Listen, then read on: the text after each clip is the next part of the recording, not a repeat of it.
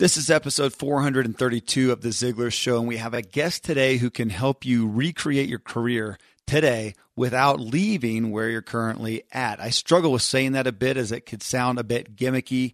Trust me, it's not. It's literal, and I've honestly only heard one other person say something in a similar way, and that was Seth Godin, who interestingly gave a review that is raving for this guy, our guest today, for his book, saying, this is what Seth said, we're all self-employed. This book is a whack of the truth on the side of your career. Here's a quick excerpt from what you're about to hear today. The punchline is we're empowered. We're empowered in ways we haven't believed. I was empowered. I had no idea my career was actually in my control. I had no idea my future, like the best hope for my future was, I talk about in the book, of hiring myself for the role of the director of happiness and success, that I'm actually CEO of My Life, Inc. So I invite you, come and dive down the rabbit hole with us. What you are and where you are because of what's gone into your mind. You can change what you are. You can change where you are by changing what goes into your mind. You cannot become what you need to be by remaining what you are. If you can't take a huge step to begin with, take as big a step as you can, but take it now. That's the key. Take it now. You can have everything in life you want if you'll just help enough other people get what they want. Today's a brand new day, and it's yours. This episode of The Ziglar Show is brought to you by Harry's Razors. The razors Ziglar CEO Tom Ziglar and I use every morning. Harry's is so confident in the quality of their blades, they'll send you their popular free trial set, which comes with a razor, 5-blade cartridge, and shaving gel. Free when you sign up for a shave plan. Just pay the shipping. Plus, there's a special offer for fans of the show. Get a bottle of Harry's post-shave balm added to your order for free when you visit harrys.com and use the code Ziglar. When you need mealtime inspiration, it's worth shopping Kroger, where you'll find over 30,000 mouth-watering choices that excite your inner foodie. And no matter what tasty choice you make, you'll enjoy our everyday low prices, plus extra ways to save, like digital coupons worth over $600 each week. You can also save up to $1 off per gallon at the pump with fuel points. More savings and more inspiring flavors make shopping Kroger worth it every time. Kroger, fresh for everyone. Fuel restrictions apply. Ryan Reynolds here from Mint Mobile. With the price of just about everything going up during inflation, we thought we'd bring our prices down. So to help us, we brought in a reverse auctioneer, which is apparently a thing. Mint Mobile Unlimited Premium Wireless. How to get 30, 30, bit to get 30, bit to get 20, 20, 20, bit to get 20, 20, bit to get 15, 15, 15, 15, just $15 a month? Sold! Give it a try at mintmobile.com/switch. $45 up front for 3 months plus taxes and fees. Promo rate for new customers for limited time. Unlimited more than 40 gigabytes per month. Slows full terms at mintmobile.com. Hey everyone, I'm Kevin Miller, your host of The Ziglar Show.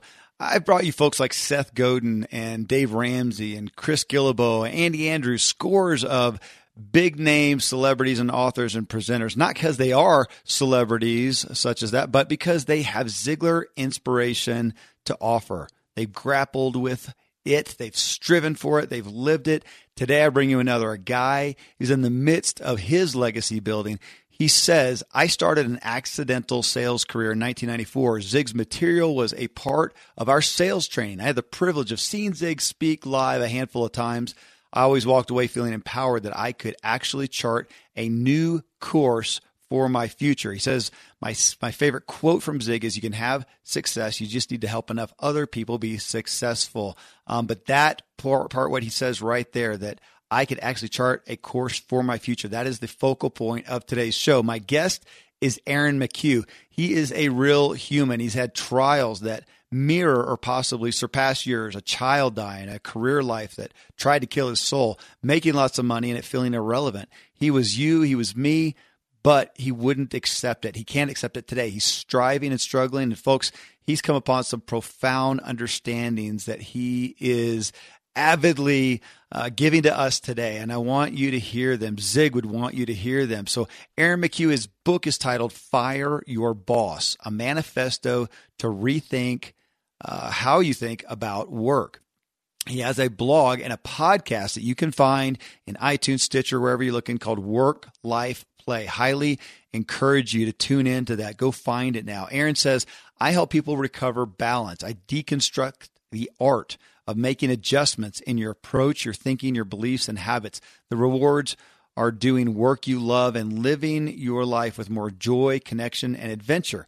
In work, I've covered the spectrum from ringing in the opening day trading bell at the London Stock Exchange to humble beginnings of selling office supplies door to door. Now, you can find Aaron and his devotion and your benefit at Aaron, Aaron McHugh, MCHUGH.com. And please, again, go to iTunes or Stitcher, or wherever you listen to podcasts, and search for Work, Life, Play Podcast.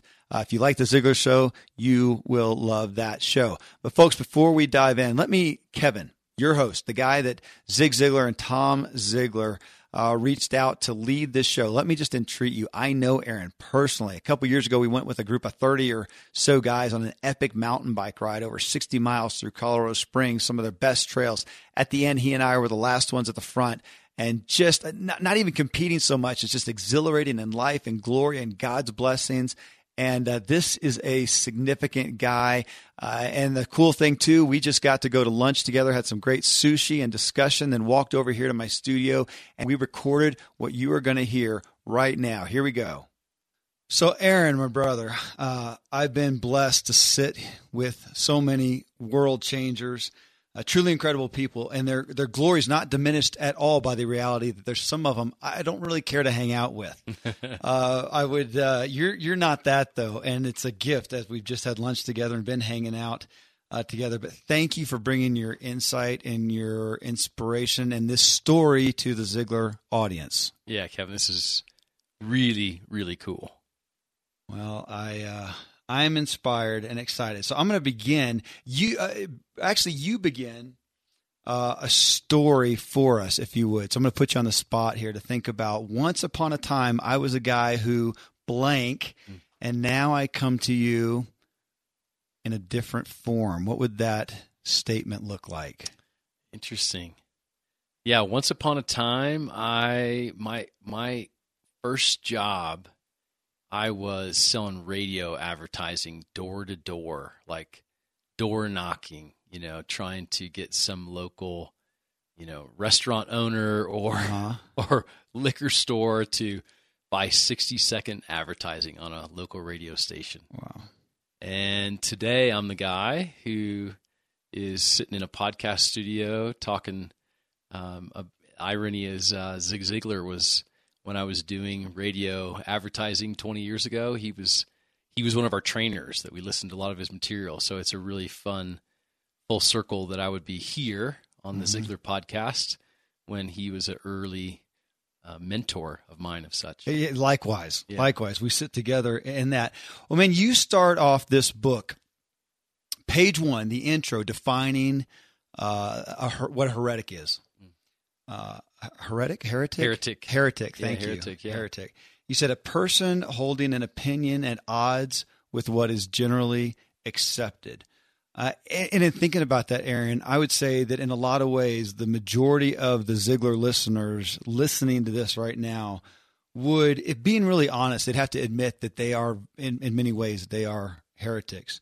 The show focus itself of inspiration and encouragement and faith and believing in more, I think, is a beacon of hope in a lost world. It is, as you said, it differs with the general opinion that's held by where we live. I mean, it is at odds with the culture, but it's one thing to think and relate to heresy and another to stop and step forward in our lives in it. I mean, it's scary. It often causes relational pain. It can make you feel alone to not go with the flow. So before we pawn you off as just superhuman, though, which you might be, knowing you, have you always lived a heretical life, so different from the norm of this culture? Wow, that's a fun opener. Excuse me. I think, Kevin, what I've always had was I've always had observations that would churn around in my head. I would like observe something happening in life, and then I would just kind of wonder, like, well, what's that? Or why is it that way? I've always been when I was a kid in high school, I was the kid who always asked why. Mm-hmm. I struggled a lot in math class because I wanted to understand, and yet I didn't know how to articulate at the time my discontent with, I just need to understand the context. Yeah. Why are we doing this? Or why does it matter? Or why is this the only way? So I would say that, yes, I've always had this, what I can now describe as heretical bent, but it's only heretical if you're outside a crowd. If you're with other heretics, which is basically people who are also willing to question and wonder, who are curious, who are pressing in, and who are also willing to go alone and try something new that is contrary to whatever the norm is. Yes, I've always had a bent that way. Okay, so a bent that way. And so, as I said before, thinking, I bet a lot of our listeners are going to resonate with that. Yeah. But then in the actual actions and living out of your lifestyle, well, to be frank, in your book, you talk about that was part of the issue, is even with those thoughts, you weren't necessarily living differently. You were living the norm. Conformist. Okay. Yeah, I was a conformist. Okay. And that was where, in the course of the book, as I tell the stories about my career, what I began to name was that I had these core beliefs about who I am, how the world works, what life should be about, how work should be designed, and then I had the practicalities of how I was actually living it out every day. And that dissonance, that disconnect, it just eroded something in me. It ate away at me over years and years and years until I just couldn't deal with those two polar opposites anymore, and I had to do something about it. Which in a few mere moments, I'm going to dig into that, because what you said right there, you at a very intimate level wrote in the book, and I'm going to pull some of those out. So, right. But as we get there and get folks into the journey here that we're about to go on, your overriding theme and the title of your growing podcast that, folks, as I said in the intro, you got to go right now, subscribe to Work, Life, Play. Just give a quick layman's term definition of what you mean by work-life play. What I mean is, after 5 years of doing a podcast and writing a blog, I can now say what I focus on is trying to help people recover balance in their life. And that's through habits, that's through thinking, that's through heretical, let's try something different. And what I find is work-life play is a really good summary of all of it. And in that is health and relationships and physical health and spiritual health. But we spend so much of our time at work, and we spend so much of our time in life and relationships. And then I find that a lot of us don't do a lot of play. And I want to recapture and invite myself, and I'm inviting others in as of my findings of learning to play again, which I think creates a better balance, holistic, curious, interesting, adventurous life we actually want to live.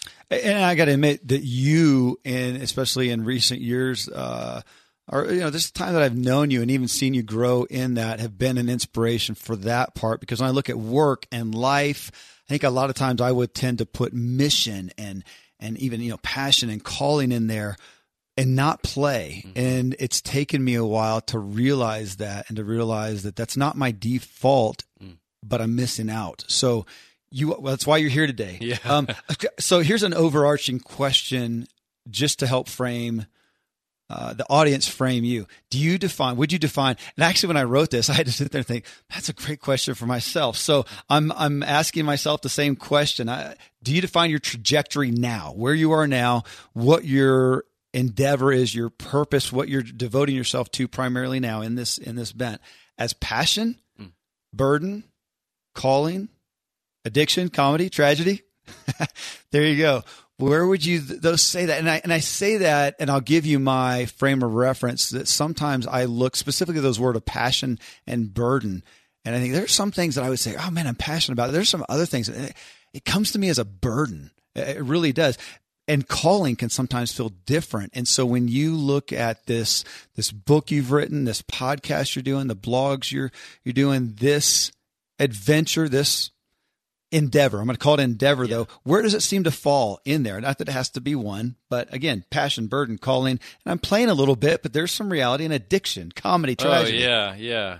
Before Aaron answers that, Tom Ziglar, myself, my primary business partner and close friend, wake up every morning with gratitude for a proud supporter of today's episode, Harry's Razors. They make an exceptional product at less cost than their competitors. And to be honest, they exemplify an image that we all relate to. Quality, authenticity, ingenuity. Well, Harry's has recently upgraded their razors once again, but the price stayed the same. Businesses don't usually do that. Harry's 5-blade razors, the one I used this morning that gives me an ultra close shave that my wife's a huge fan of, now include a softer flex hinge for a more comfortable glide, a trimmer blade for hard to reach places, a lubricating strip, and textured handle for more control when it's wet. But it's still just $2 per blade compared to $4 or more that you'll pay at a store. How can they do that? By owning the factory in Germany where they make the blades, Harry's can produce those high-quality razors themselves and sell them online for half the price, shipped directly to your doorstep. So Harry's is so confident in the quality of their blades and your satisfaction that they'll send you their popular free trial set, which comes with a razor, 5-blade cartridge, and shaving gel free when you sign up for a shave plan. Just pay the shipping. Plus, there's a special offer for fans of the show. Get a bottle of Harry's post-shave balm added to your order for free when you visit harrys.com, HARRYS.com, and use the code Ziglar. Again, that's harrys.com. Use the code Ziglar.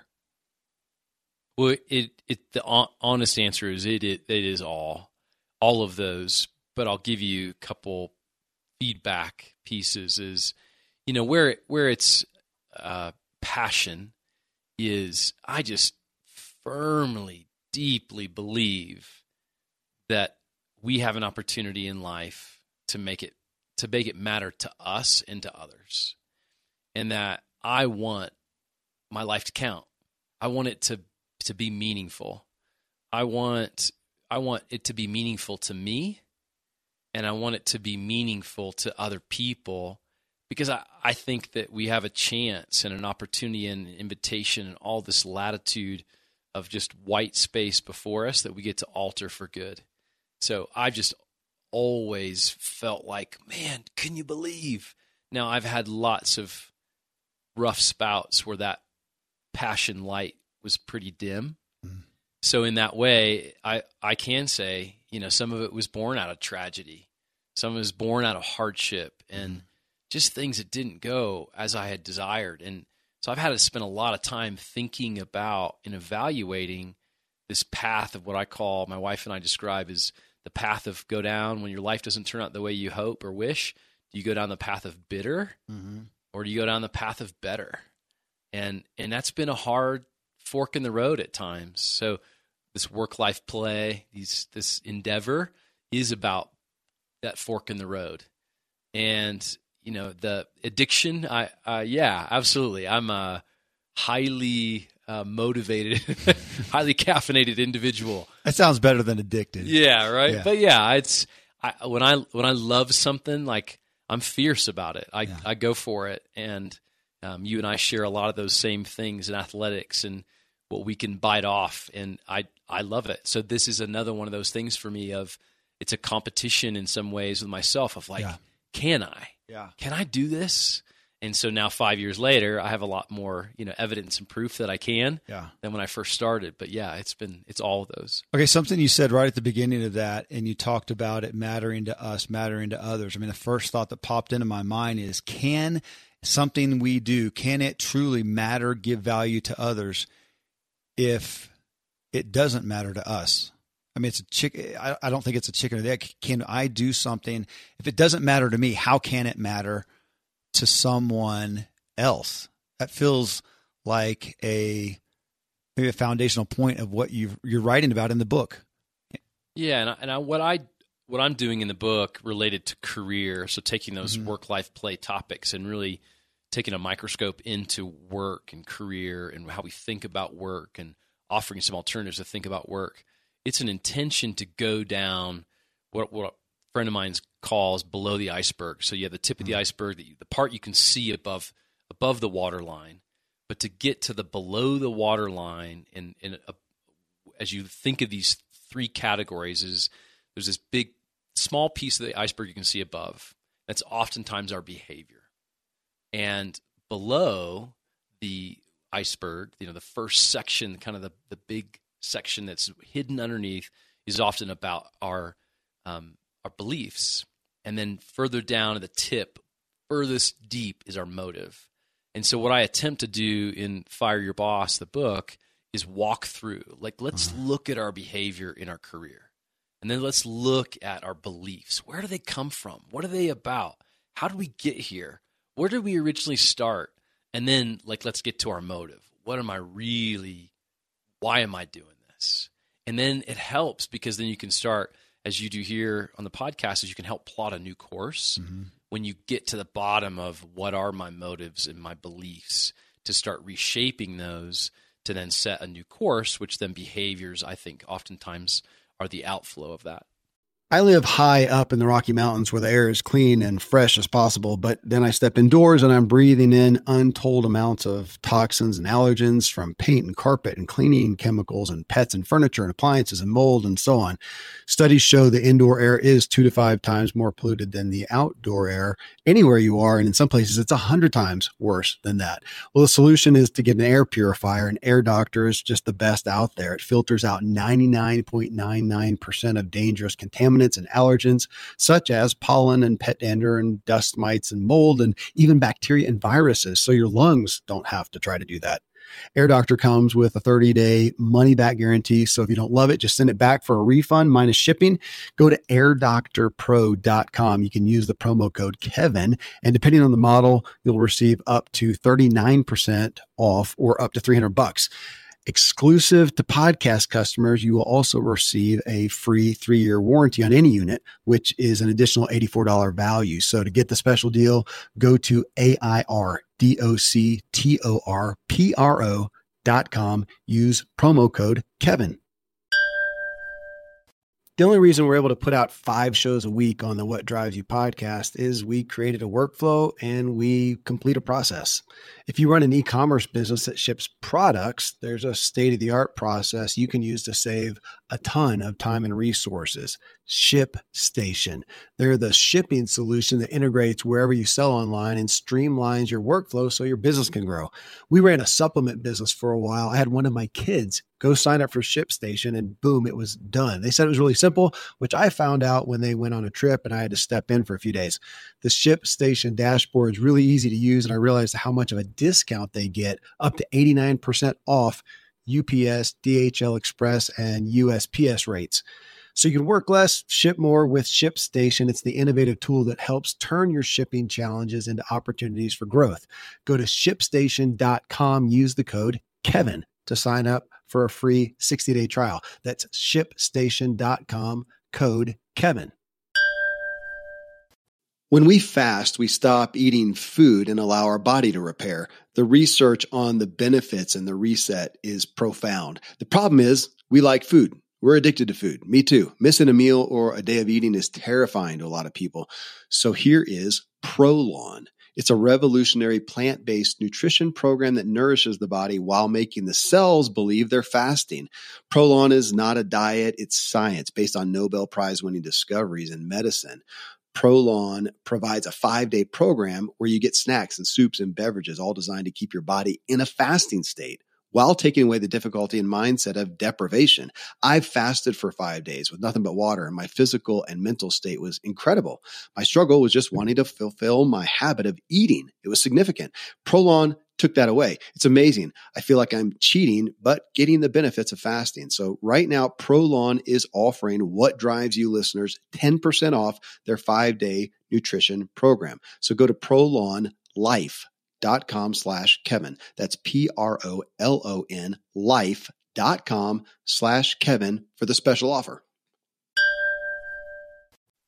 In your book, folks, again, go get the book. Go to Amazon, get Fire Your Boss. It was a very, the term I want to use is visceral read. It's an emotional read. Your writing style, even the format of it is, I like that word, visceral, because I can feel it. It was not there's some books, some of my favorite books are not that, but it was a different book, and it will incite some emotion. So folks, I just give that to you. Go find out for yourself. Get the book. In writing your book, in hosting your podcast, Work, Life, Play, and speaking to large groups, which I know you do, I love to ask people about their target market with a kind of a rough example of being, okay, if you're going to get up on stage, talk to 1,000 people, but you've only got 10 minutes. It's a finite amount of time. And afterwards, you only get to work with a small group, let's say 10, for, again, a short period of time. You don't have time to mess around with trying to get people to understand who just don't get it. So you're going to speak directly to that person you resonate with most. I love looking at that perspective as a target market. So when you, with this book, with this podcast, who would you say, who is that person? Give us a little description of who that target person is. Yeah. I just traded texts with him last night, so I won't mention his name. But the target person that I want to interact with and speak to and hopefully offer some alternatives for change is the person that's, let's just say, in their 30s and beyond, is into their career, has been at it for 10 plus years, that has experienced some measure of success and advancement and satisfaction and, doing some things they like, but are finding themselves with a family, finding themselves in marriage, finding themselves with a mortgage or two, the mortgage or two, and braces. And like, I would just say, like, kind of the crux of, whoa, this is really cool. I'm here, but I didn't know it would look like this. And so then in that, oftentimes you end up in a place of lots of responsibility at work. So this guy I was trading texts with, high-rise Manhattan, and lots of responsibility, lots of influence, and board meetings, and all these career successes. But the challenge is, with that is a cost. Mm-hmm. And I think what happens is that I ended up being like this friend of mine, where you just find out, like, whoa, how'd I get here? And is this what I really want?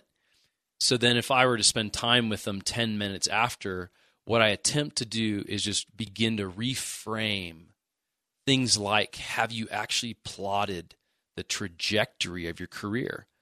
The CEO of Visa just stepped down this week. Big, huge announcement. And he stepped down to spend time with his family. He said, there's no other story going on but this. I just plain and simply want to be with my people. His family lives on the East Coast. He lived on the West Coast, and he was taking a plane back and forth every week. He tapped out. He tapped the buzzer. That's the guy I want to talk to. Okay. And not to get you to tap the buzzer, but to get you to evaluate and name, is this good? Is this what you like? Where's the balance? Where are you off? What adjustments can you make? And how can you get this in a lane in what I call sustainability? What does sustainable rhythms in your career, in your life, in your work, your play look like, so you can keep doing it?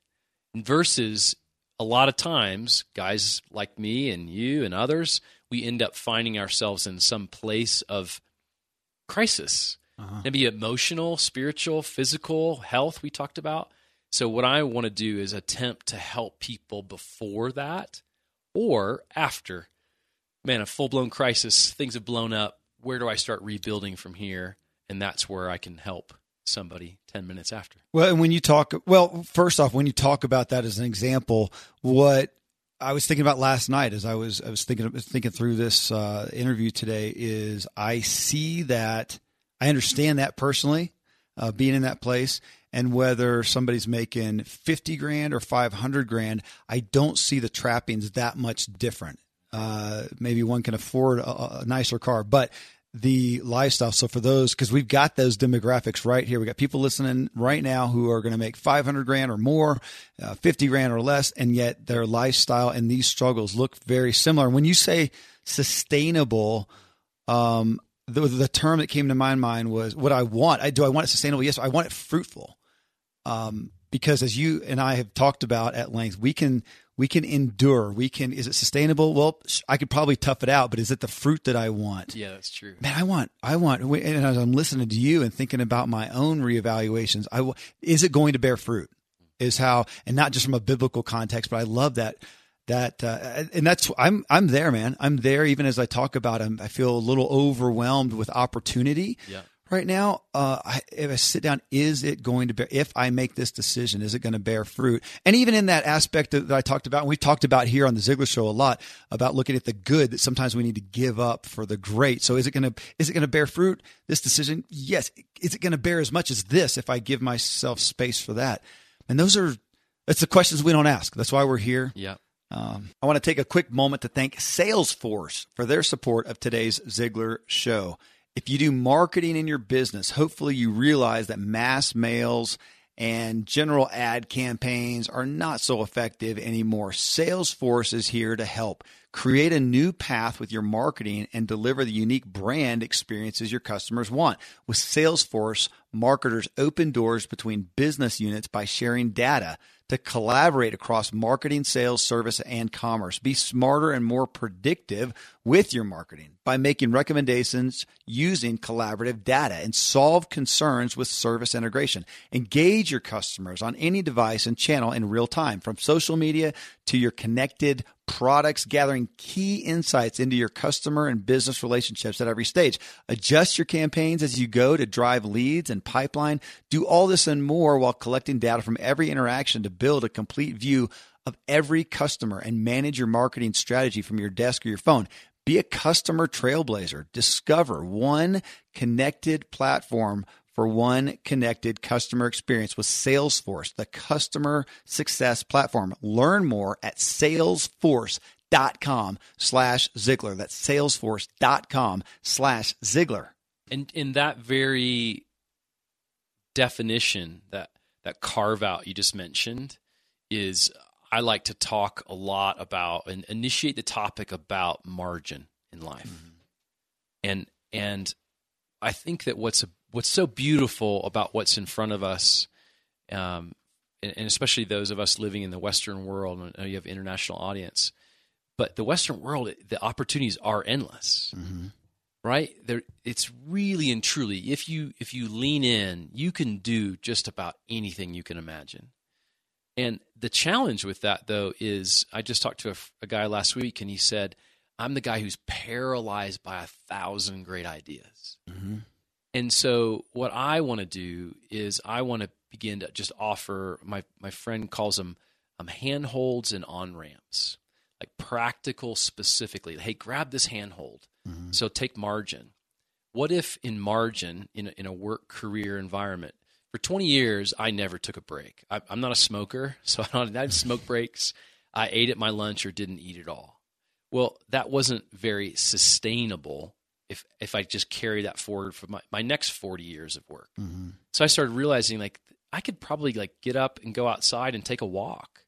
I could start introducing rest. I could just catch my breath between phone calls. I could start doing carve-outs of margin mm-hmm. so that I can just have my senses about me. Like you, I can endure a lot and can go a long way. But I found that wasn't very fruitful, because then I was living in such a depleted state in my work and in my relationships and my friendships and things I wanted to do personally, that I wasn't getting very great fruit. So I began these micro adjustments of even just beginning to carve out tiny moments to catch your breath, called margin. Those are the things that I like to try and offer to people through my podcast writings and blogs. And as we somewhat methodically work through the book and I hit highlights, we would be here for a couple hours if I hit every aspect of that. But I did, folks, to get in there and read. I think it's at the beginning of the book where you talk about the value, the cumulative effect of little investments here and there. And because it hit me because I tend to, oh my gosh, I have 8 minutes before anything. I don't have time to do anything. And you're saying, no, go run for 8 minutes. Yeah. Because over time, we all need to hear that. But okay, so in the book, Fire Your Boss, you say the manifesto is for those who, and ... and you list 5 things. Number 2 is the one I'm going to jump on here, where you said it's for those who feel confident that your career is too important to approach with apathy. That's a strong word for me, apathy. And so my question is, can that reality even exist unless we believe that our very selves, our very lives are too important to approach with apathy? So if we look at career, can we even address it without realizing from a bigger standpoint that we're not willing to live our lives apathetically? My experience, Kevin, has been that most people are not apathetic at all. Most people, when you go back to the beginning, and you and I talked about this, how I tell the story in the book about Jerry Maguire and his the movie and his crux moment in his hotel room doing headstands, and he's rethinking his career, and he writes this manifesto of the things we think but do not say, the future of our business. And the great part about that scene is that Jerry goes back to the origins of why he started as a sports agent. And the reason he started was because he loved the game and he loved the smell of the field. And he had this great mentor who told him these, invitation stories of, do what you love and the money will follow, or whatever it specifically was. So I find that's true for most people. Most people in their career started with like a great story. They were going to do something cool. They were going to go into journalism. They were going to write stories, or they were going to go be a school teacher. And they were going to. So in the beginning, our careers weren't fueled by apathy. I think what happens is this powerful thing called self-preservation enters the scene in our careers. And what begins to happen is we do have commitments and kids and cars and commutes and college tuitions and mortgages. And so then what happens is that passionate part of us that was going to make a difference, that was going to have a dent in the world, that was going to do something that we were stoked about when it was all the road was in front of us and we're just driving like we do driving the West. It's endless road, anywhere you want to point your car. Well, then the challenge is when self-preservation enters the scene, that's when I think the apathy begins to slowly, it's a sinister thing. It leaks in, and we just begin to just kind of tolerate, or good enough, or resign, or put up with, or fill in the blank. And that just may be in subtle ways. It doesn't have to mean that your career isn't a great career or your company isn't a great company. It's just that it's worth one of those things to be mindful of where is the voice of self-preservation entering into my narrative in my career that's subduing or muting or altering what I have to give if I was really being honest of, is this what I intended when I intended my career? And I think what you just laid out there, I would bet anything that you just touched about 99% of everyone listening who can resonate with that on some level to some degree. Right now, some of them incredibly, tragically, acutely. Some of them, there's some good things, but they know, and that's why they're here, because they're looking for more. And okay, so you brought up self-preservation, because you must be reading my notes, because that's exactly where so I want you to read directly from your book, page 10, as I hold it right here, the circled part ending with that statement. And yeah, and it's funny, folks. Our talking thus far has gotten us through page 10. I'm not going to keep you here 3 hours. You're going to have to go get the book. But there's some pieces that, I could have written the whole show, I think, just from that. But I was trying to get through. Again, go to Amazon, buy Fire Your Boss from Aaron McHugh. But page 10, if you would take the area I circled there and read it to us. Yeah. Let's start with what you think and believe.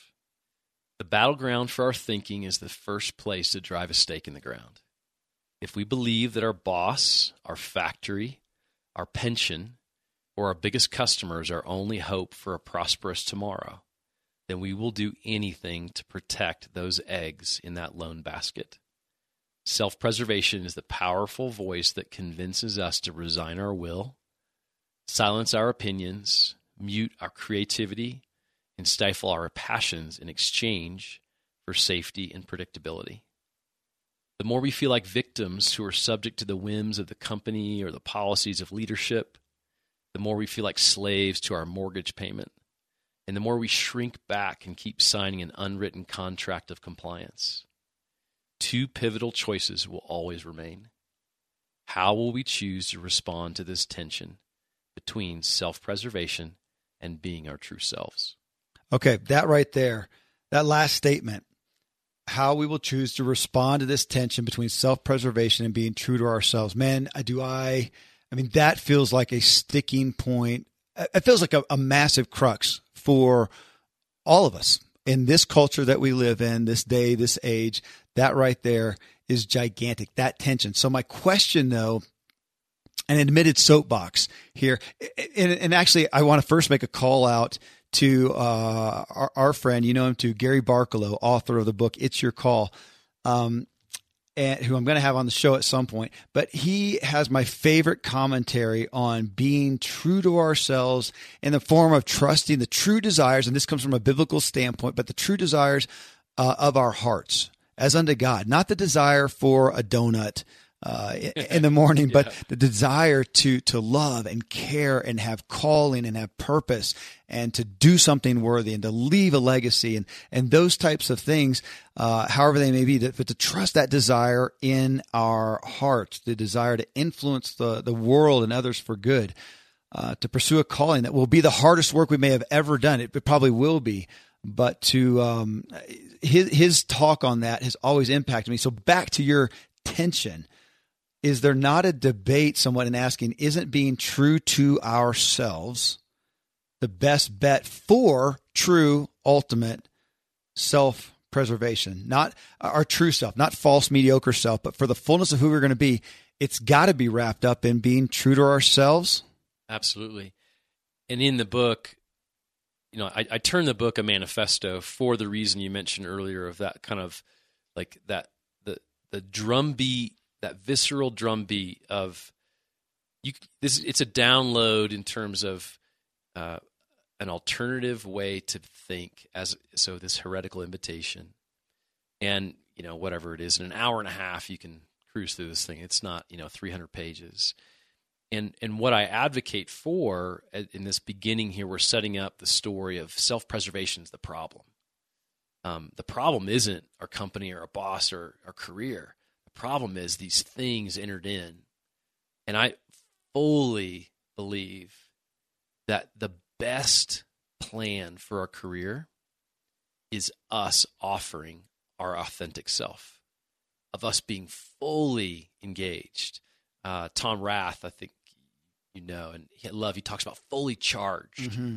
Like the best plan for the best investment, the best ROI, return on investment, the best forecast, everything for the future in our career, I believe, is predicated based on how much we're living wholeheartedly. Mm-hmm. Wholeheartedly in whatever that means to you. For me, that means I know what I'm here to do. I know what I'm what I'm good at. I know what I want to invest in. I know what I want my work mode to look like. I know what the kind of work I want to be a part of. I know the kind of team I want to work with. And all those things, when they start lining up, which has taken me a decade and a half to get a lot of those to line up, that then begins to yield, going back to what you said earlier, fruit. Mm-hmm. And a fruit and harvest and sustainability and all these things. None of that happened overnight for me.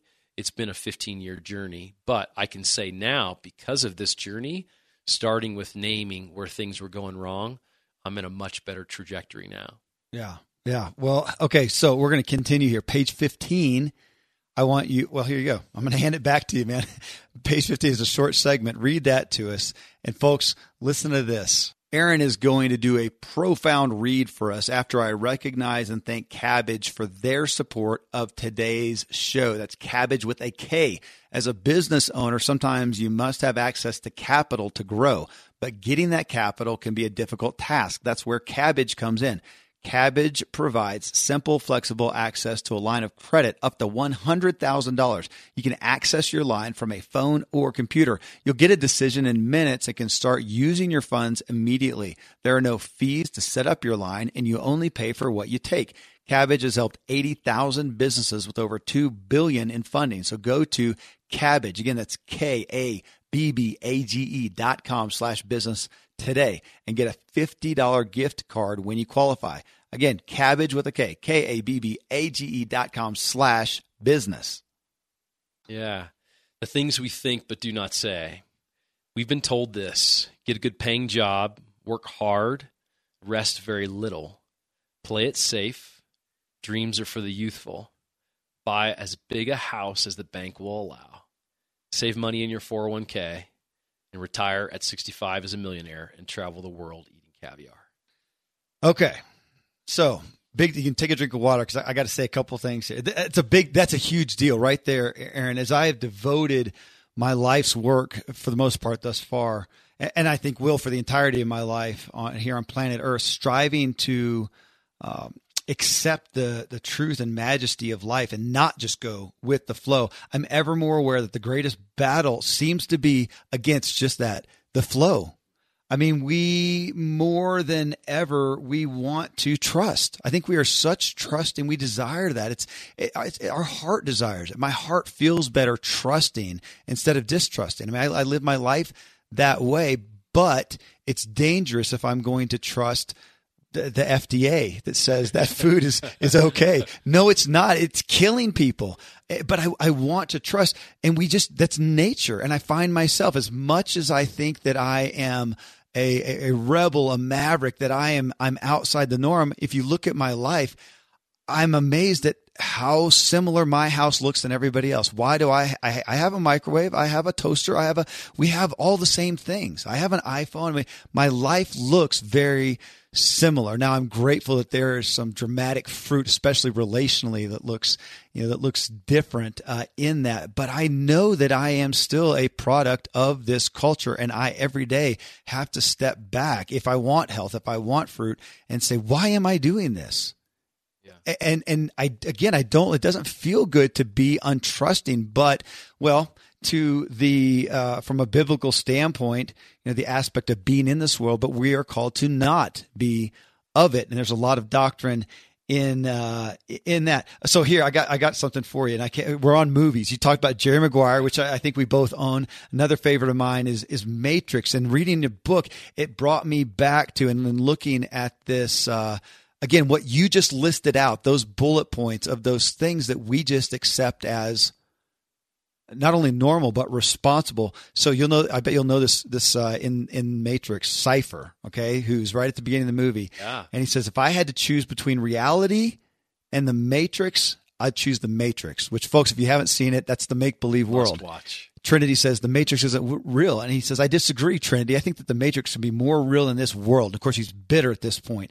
But it's just a second later, as he's meeting with the bad agents, and he says, and he's in the restaurant, if you remember the scene. I do. I know the steak doesn't exist.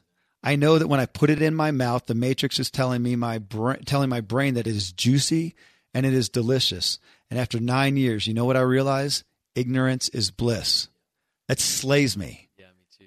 You just laid out a reality that we are not only supposed to, in the norm of our culture, pursue, but what burdens me, and I want you just to give me your thoughts on it, is that if we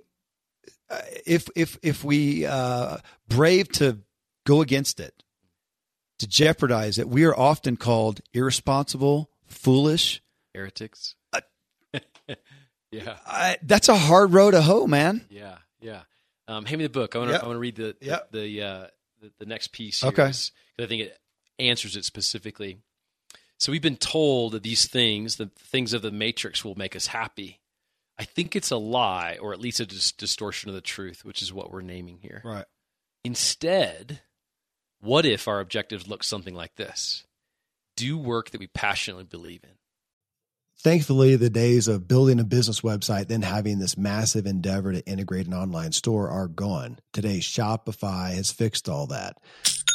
I had one business where we actually built the entire website on Shopify's platform. So whether you're just starting out or you're selling $1 million of product already, Shopify is just the industry leader. It works the same for physical products or online and digital, and Shopify is just hands down the best out there. Most importantly, Shopify helps you turn browsers into buyers with the internet's best converting checkout. It's 36% better on average compared to other leading commerce platforms. Getting people to buy is not that hard, at least to the buying point, but getting them to actually give their payment info is, and Shopify is king in that department. They also have top tier customer service, which I think is critical. You can sign up for a $1 per month trial period at shopify.com/Kevin. That's all lowercase. Go to shopify.com/Kevin to grow your business no matter what stage you're in. Shopify.com/Kevin. My family's big on candlelight, nice smells, essential oils, but most air fresheners and candles release dangerous chemicals into the air, and water-based essential oil diffusers can diffuse harmful contaminants in your water and into the air you breathe. Aroma True is the state-of-the-art waterless atomizing diffuser that transforms essential oils into a fine mist without the need for water, which means no more sticky messes and worries about mold or bacteria. Aroma True's innovative design efficiently disperses up to 4 oils at a time, allowing you to create your own custom fragrance blends with just a touch of a button. Aroma True also provides sustainably produced USDA certified organic or wildcrafted essential oils, so you're breathing in only the purest and highest quality fragrances. That's what I want in my house. So you can sign up for Aroma True's Insider Club, and today you'll receive a free waterless oil diffuser and a free lemon eucalyptus oil. That's over $200 in savings. So go to aromatrueorganics.com/Kevin to take advantage of this exclusive offer. That's aromatrueorganics.com/KEVIN.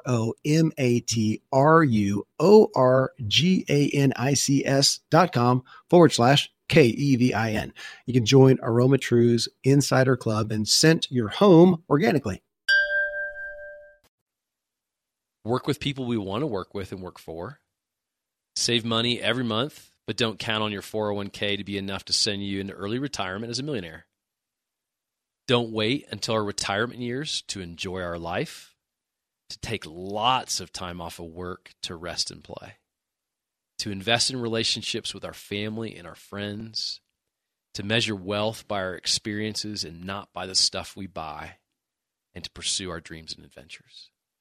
So in my mind, like, what if we didn't prescribe to the advertised set of here's what life of happiness looks like. Mm-hmm.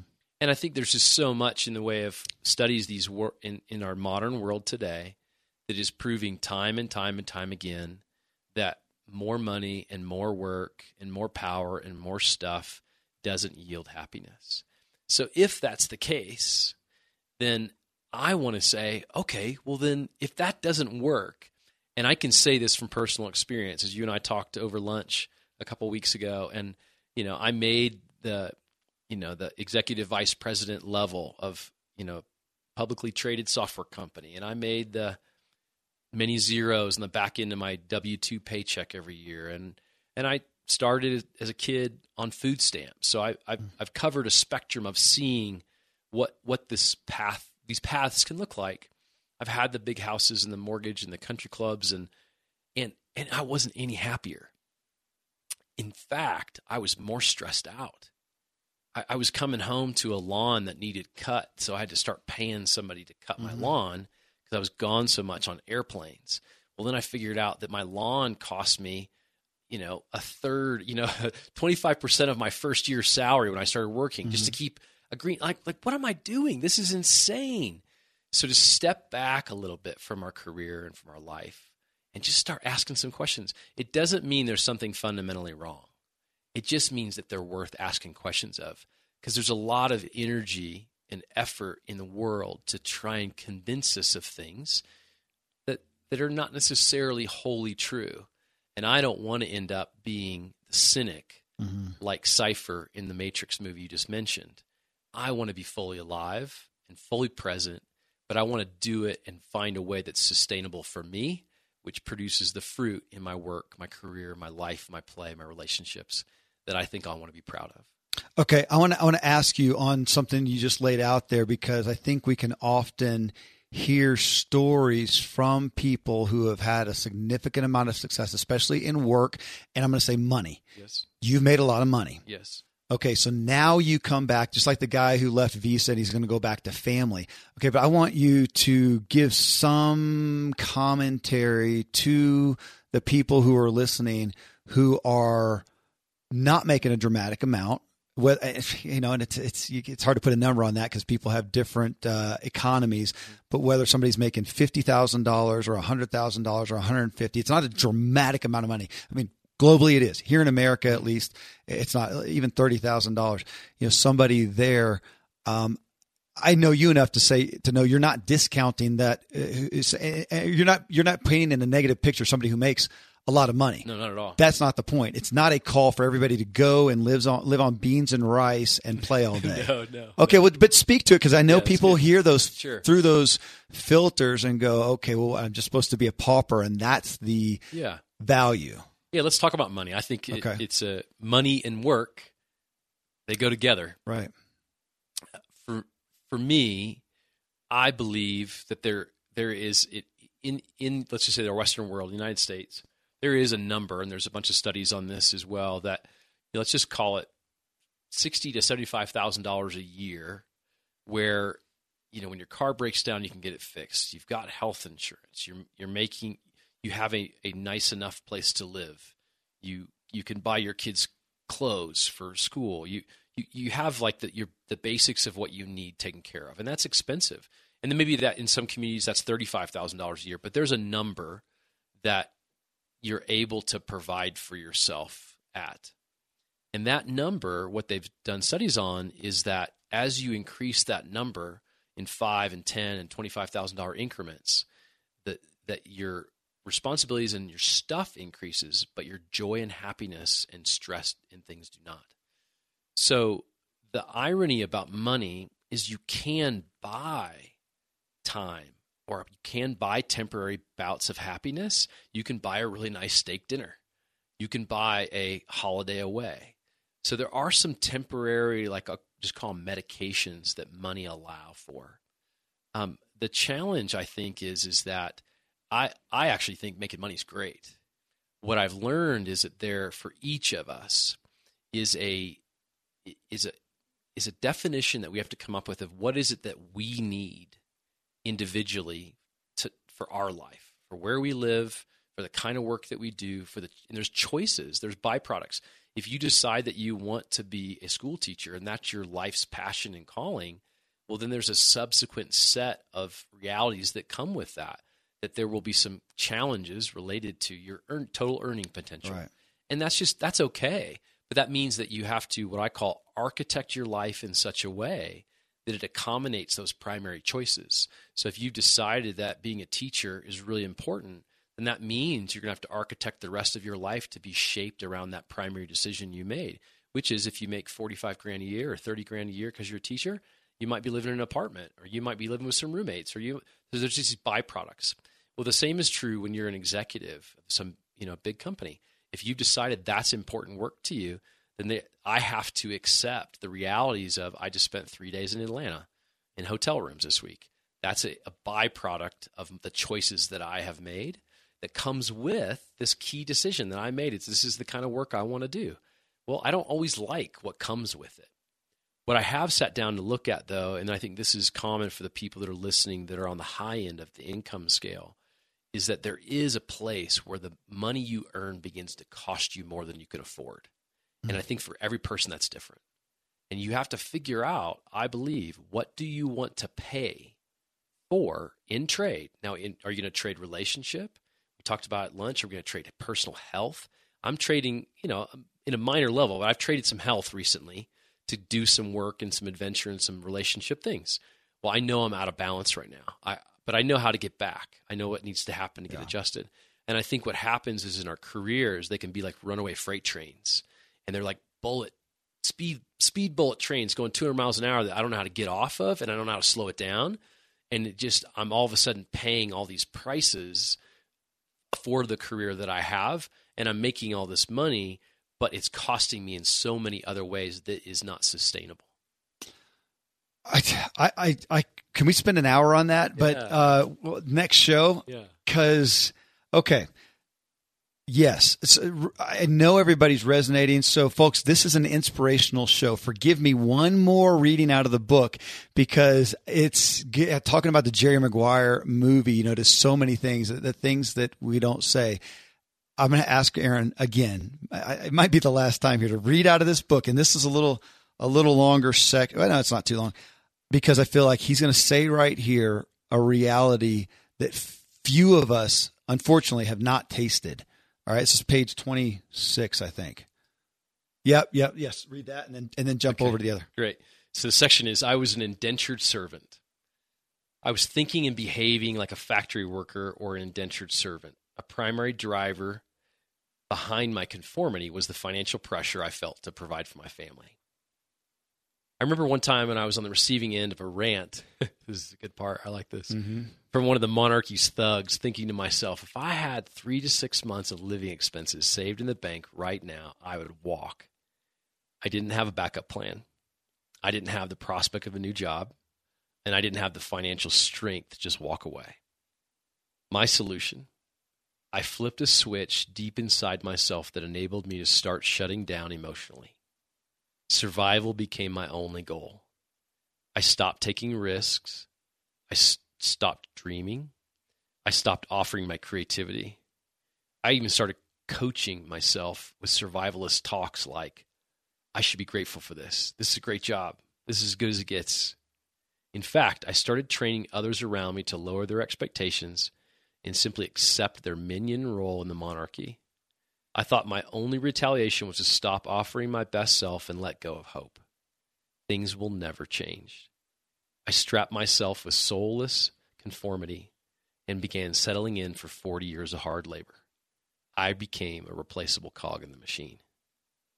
Dang. Wow, right? That sounds pretty good, huh? It's sad. Again, folks. It's true and sad, but yes. We're getting to the inspiration here. Yeah. I swear, but you just took everybody's clothes off and exposed us all. I know. And that's this thing of the motive, right? Like that's the place of soulless conformity of nobody wants that. And the irony is that in our careers, nobody wants that from us. Right. Well, it's that all these things end up colliding. And so in this case, I couldn't figure out a better plan because I couldn't figure out how to make a change. And in some ways, I was too afraid to make a change. So my alternative was, as I call it, 40 years of hard labor. I'm just going to settle in, put this thing in a coasting gear, and just try and find a way to survive this. And I just felt like, man, really? Is that what I'm going to do for the next 20 years? No, I can't. I got to find another way, and I don't know what that way is, but this can't be it. That's, folks, it's page 27. Go get the book. Get the book because I'm pulling out stuff, and I actually feel more incompetent than in most interviews because there's so much meat here. Go get the book. But to what you just said, page 29, okay, part 5 in the book, you do start off saying our compliance is not our fault. Their fault. Okay. Yeah. It's not their fault. It's right. It's not their fault. Sorry. Our compliance is not their fault. To blame the boss, the company, the whatever. They jumped in a machine that's going as well. Yeah. And, again, in this relatively short book, I just can't do it justice. Go get it, folks. I'm giving you, this is a teaser show, I think, but you're getting some incredible meat. I do want to go, again, page 49. Let me flip over here. Because this is where we get to the good part of hope and inspiration. The hope folks. Begins. Yes. So here I circled a point. I think it goes to the next page. It is okay, folks. Now listen to this. We're gonna give you some hope here. Okay. So here comes the hope. Learning to depend on myself. During an annual review, an employee told me once they really wanted to move to a new position, but I knew he had very little qualifications to be considered for that role. I suggested that he consider doing the job he wished he had in his spare time. I suggested that he could use his evenings and weekends to start doing specific projects that would benefit both him and the company. I gave him the opportunity to start doing some cool work that he was excited about. It also meant that the company would benefit as he provided value without increasing our payroll expense or pressure for the work to be perfect. Everyone could win on this deal, but he chose to do nothing. In my experience, most people are not interested in actually changing their circumstances because it may cost them something. Though because you're reading this and you're listening to this podcast, I assume you are not like most people. Start doing the job you wish you had. Start depending on yourself to guide and direct your future opportunities, and start taking ownership over your happiness and your success. Okay, so when you in that, well, a couple things. I think it's a show. This is show 40. I think it might be show 431. Forgive me, folks, if that's not it. But I think that's one where it was a Ziglar clip that we talked about, and we discussed price versus cost. So in this, you gave this guy an opportunity. There'd be a price to it. He would need to take some nights, some weekends, some extra effort. He wasn't willing to do that. What it cost him down the road is he did not get that opportunity, and who knows where he is today. But then also, and actually, you say this. I'm about to jump, and we're going to end on page 55 where it says "Learning to act like a pro." Because when I grew up in an entrepreneurial home. It's all I ever knew. I never knew a perspective other than coming at work at any endeavor other than from an owner's view. The 2 years of my life that I spent as a W-2 employee, that's the only way that I saw it. I did a great job. I got highly acclaimed for it. I rose quickly in it, but then it was going to contain me. There was not enough room in that specific, position. But I hear you saying that we all have the opportunity right now to act like an owner, or in your terms, learning to act like a pro. And I think, did I circle another section here? Man, you're going to have to give me another book. No, that's good. Yeah, well, that's just it. I'm in part 11. So we end on learning to act like a pro. So let me just do that. When you say that, you wrote that, learning to act like a pro, just give us a synopsis. Here's where we may be in our work. Here's, as the listeners are listening today, they've come in, they have high ideals, they are heretics to a degree, but they have conformed, which we all do in our lives. And let's just look at the workplace right now. You're saying you have an opportunity without, you said, because you said fire your boss. You didn't say quit your job. Exactly right. Not that may not be necessary for some, but you said fire your boss, because today you can learn to act like a pro, and you can wake up tomorrow morning and be different. Give us a little overview. Well, the punchline is we're empowered. We're empowered in ways we haven't believed. I was empowered. I had no idea my career was actually in my control. I had no idea my future, like the best hope for my future was, I talk about in the book, of hiring myself for the role of the director of happiness and success, that I'm actually CEO of My Life, Inc. I had no idea. And so when I began to make those shifts and started thinking, like, what I call them is narratives. What are the narratives we tell ourselves? What are the narratives we live out of? What's the story I tell myself every morning when I get out of bed and my feet hit the floor? Do I tell myself a story of, man, this is going to go really well today? Or, oh my gosh, I hope it's not like yesterday. And so I find I live out of those. Well, I found a friend of mine taught me this principle of acting like a pro, what I call 8 minutes at a time. And the principle is this, that wherever we are, the life we have right now, the relationships we have right now, the work, the career we're in, the finances we have right now, and then there's this other place we envision would be better. I wish I could be over here. X marks the spot where we are, and then Y marks the spot where we want to be. But there's a gap in between the two. And what I found was I was always spending so much time like daydreaming about how much better it will be over in this new fictitious place, but I wasn't actually doing actionable steps to do anything about it to get there. I was just kind of wallowing in, well, here is where I am, and then I wish I was over here. And this friend of mine taught me this principle where he's a big triathlete, and triathlons are swim, bike, and run. And he was telling me, I went for a run, and I said, man, all I got in the other day was like this 12-minute run. He goes, that's perfect. I'm like, what? He goes, yeah, that's what the pros do. What do you mean? He goes, well, the pros, they can't always make their training schedules work either. They've got life and endorsements and people, and they get sick, and they got holidays, and they have interruptions too, like we do. But what they do is they choose to go anyway. And he said, but let me tell you the story of what accumulated benefit of 12-minute runs at a time can accumulate to be. So he went on to tell me basically about how for pros as a runner or as a triathlete, this adds up to hundreds of miles a year. So I ended up being on a business trip the following week, and I had this little window of time, and it was raining outside, and I'd worked all day and put in this, 14-hour day and went to dinner and the whole thing. And I thought, you know what, I'm going to go anyway. And so I went for an 8-minute run in the rain outside. It was Cleveland, Ohio. And I came back in and I wrote this blog, and I thought, I'm going to be a pro. I'm going to become a pro 8 minutes at a time. So the principle and the idea is closing the gap on the life, the work, the relationships, the health you wish you had by leveraging and using, maximizing every little sliver of margin you can find, what feels like a breadcrumb. The beautiful part is that 8 minutes at a time, it adds up. And that was the mystery he decoded for me, is the cumulative benefit over our life and our work in a year and a month can transform us and be in a different place in those categories I mentioned. Maybe that's your next book title. Yeah. Becoming a Pro, 8 minutes. 8 minutes at a time. That I can do. I can do it too. And it's like totally tangible for the listeners. Like, pick something. What's the thing that feels like a breadcrumb? It's not a whole piece of bread. You just are waiting for, and what I go on to talk about is that we tell ourselves the pros have more time than us, less interruptions. Well, they don't. But what pros do is pros use what's available.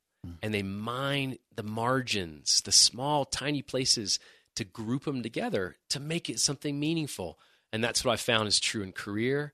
It's true in relationships. It's true in, our health. Tom Rath talks about micro choices of, maintaining your energy. And every time you make a choice and a vote on what you eat, that's a cumulative benefit. That's a little bitty act like a pro. So I think these are things that really can make a difference in people's lives. And Aaron, the second time you've mentioned Tom Rath, and folks, I don't remember what it is. If you scroll back down through the Ziglar shows, we interviewed him. It's been a while ago. I love him. He's great. Oh my gosh. Yeah. And we did it on that book, Fully Charged. Now, most people who know him, his, Strengths Finder 2.0 was his book. A lot of you have done that. It gets phenomenal. Lumped in the personality profile scenario. But Tom Rath, incredible guy that I do want to have back on here. Well, hey, before we end though, I do want to pull out maybe my favorite part of the book. Are you ready? And it's literally an unnumbered page, but it's the second piece of paper in the book.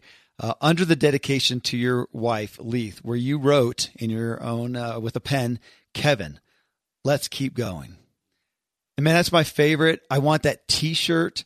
I want that mantra and that charge. And as I thought about it, this was last night. It may be the loftiest, most honorable charge, better than Winston Churchill's never, ever give up.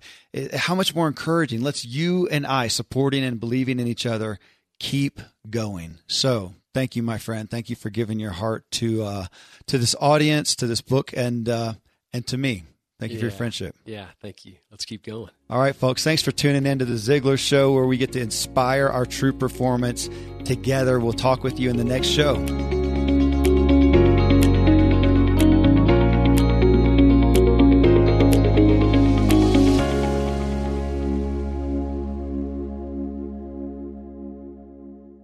This episode is brought to you by the Yap Media Podcast Network. I'm Hala Taha, CEO of the award-winning digital media empire, Yap Media, and host of Yap Young and Profiting Podcast, a #1 entrepreneurship and self-improvement podcast where you can listen, learn, and profit. On Young and Profiting Podcast, I interview the brightest minds in the world, and I turn their wisdom into actionable advice that you can use in your daily life. Each week, we dive into a new topic like the art of side hustles, how to level up your influence and persuasion, and goal setting. I interview A-list guests on Young and Profiting. I've got the best guests, like the world's #1 negotiation expert, Chris Voss, Shark Damon John, serial entrepreneurs Alex and Layla Hermosi, and even movie stars like Matthew McConaughey. There's absolutely no fluff on my podcast, and that's on purpose. Every episode is jam-packed with advice that's going to push your life forward. I do my research, I get straight to the point, and I take things really seriously, which is why I'm known as the podcast princess and how I became one of the top podcasters in the world in less than 5 years. Young and Profiting Podcast is for all ages. Don't let the name fool you. It's an advanced show. As long as you want to learn and level up, you will be forever young.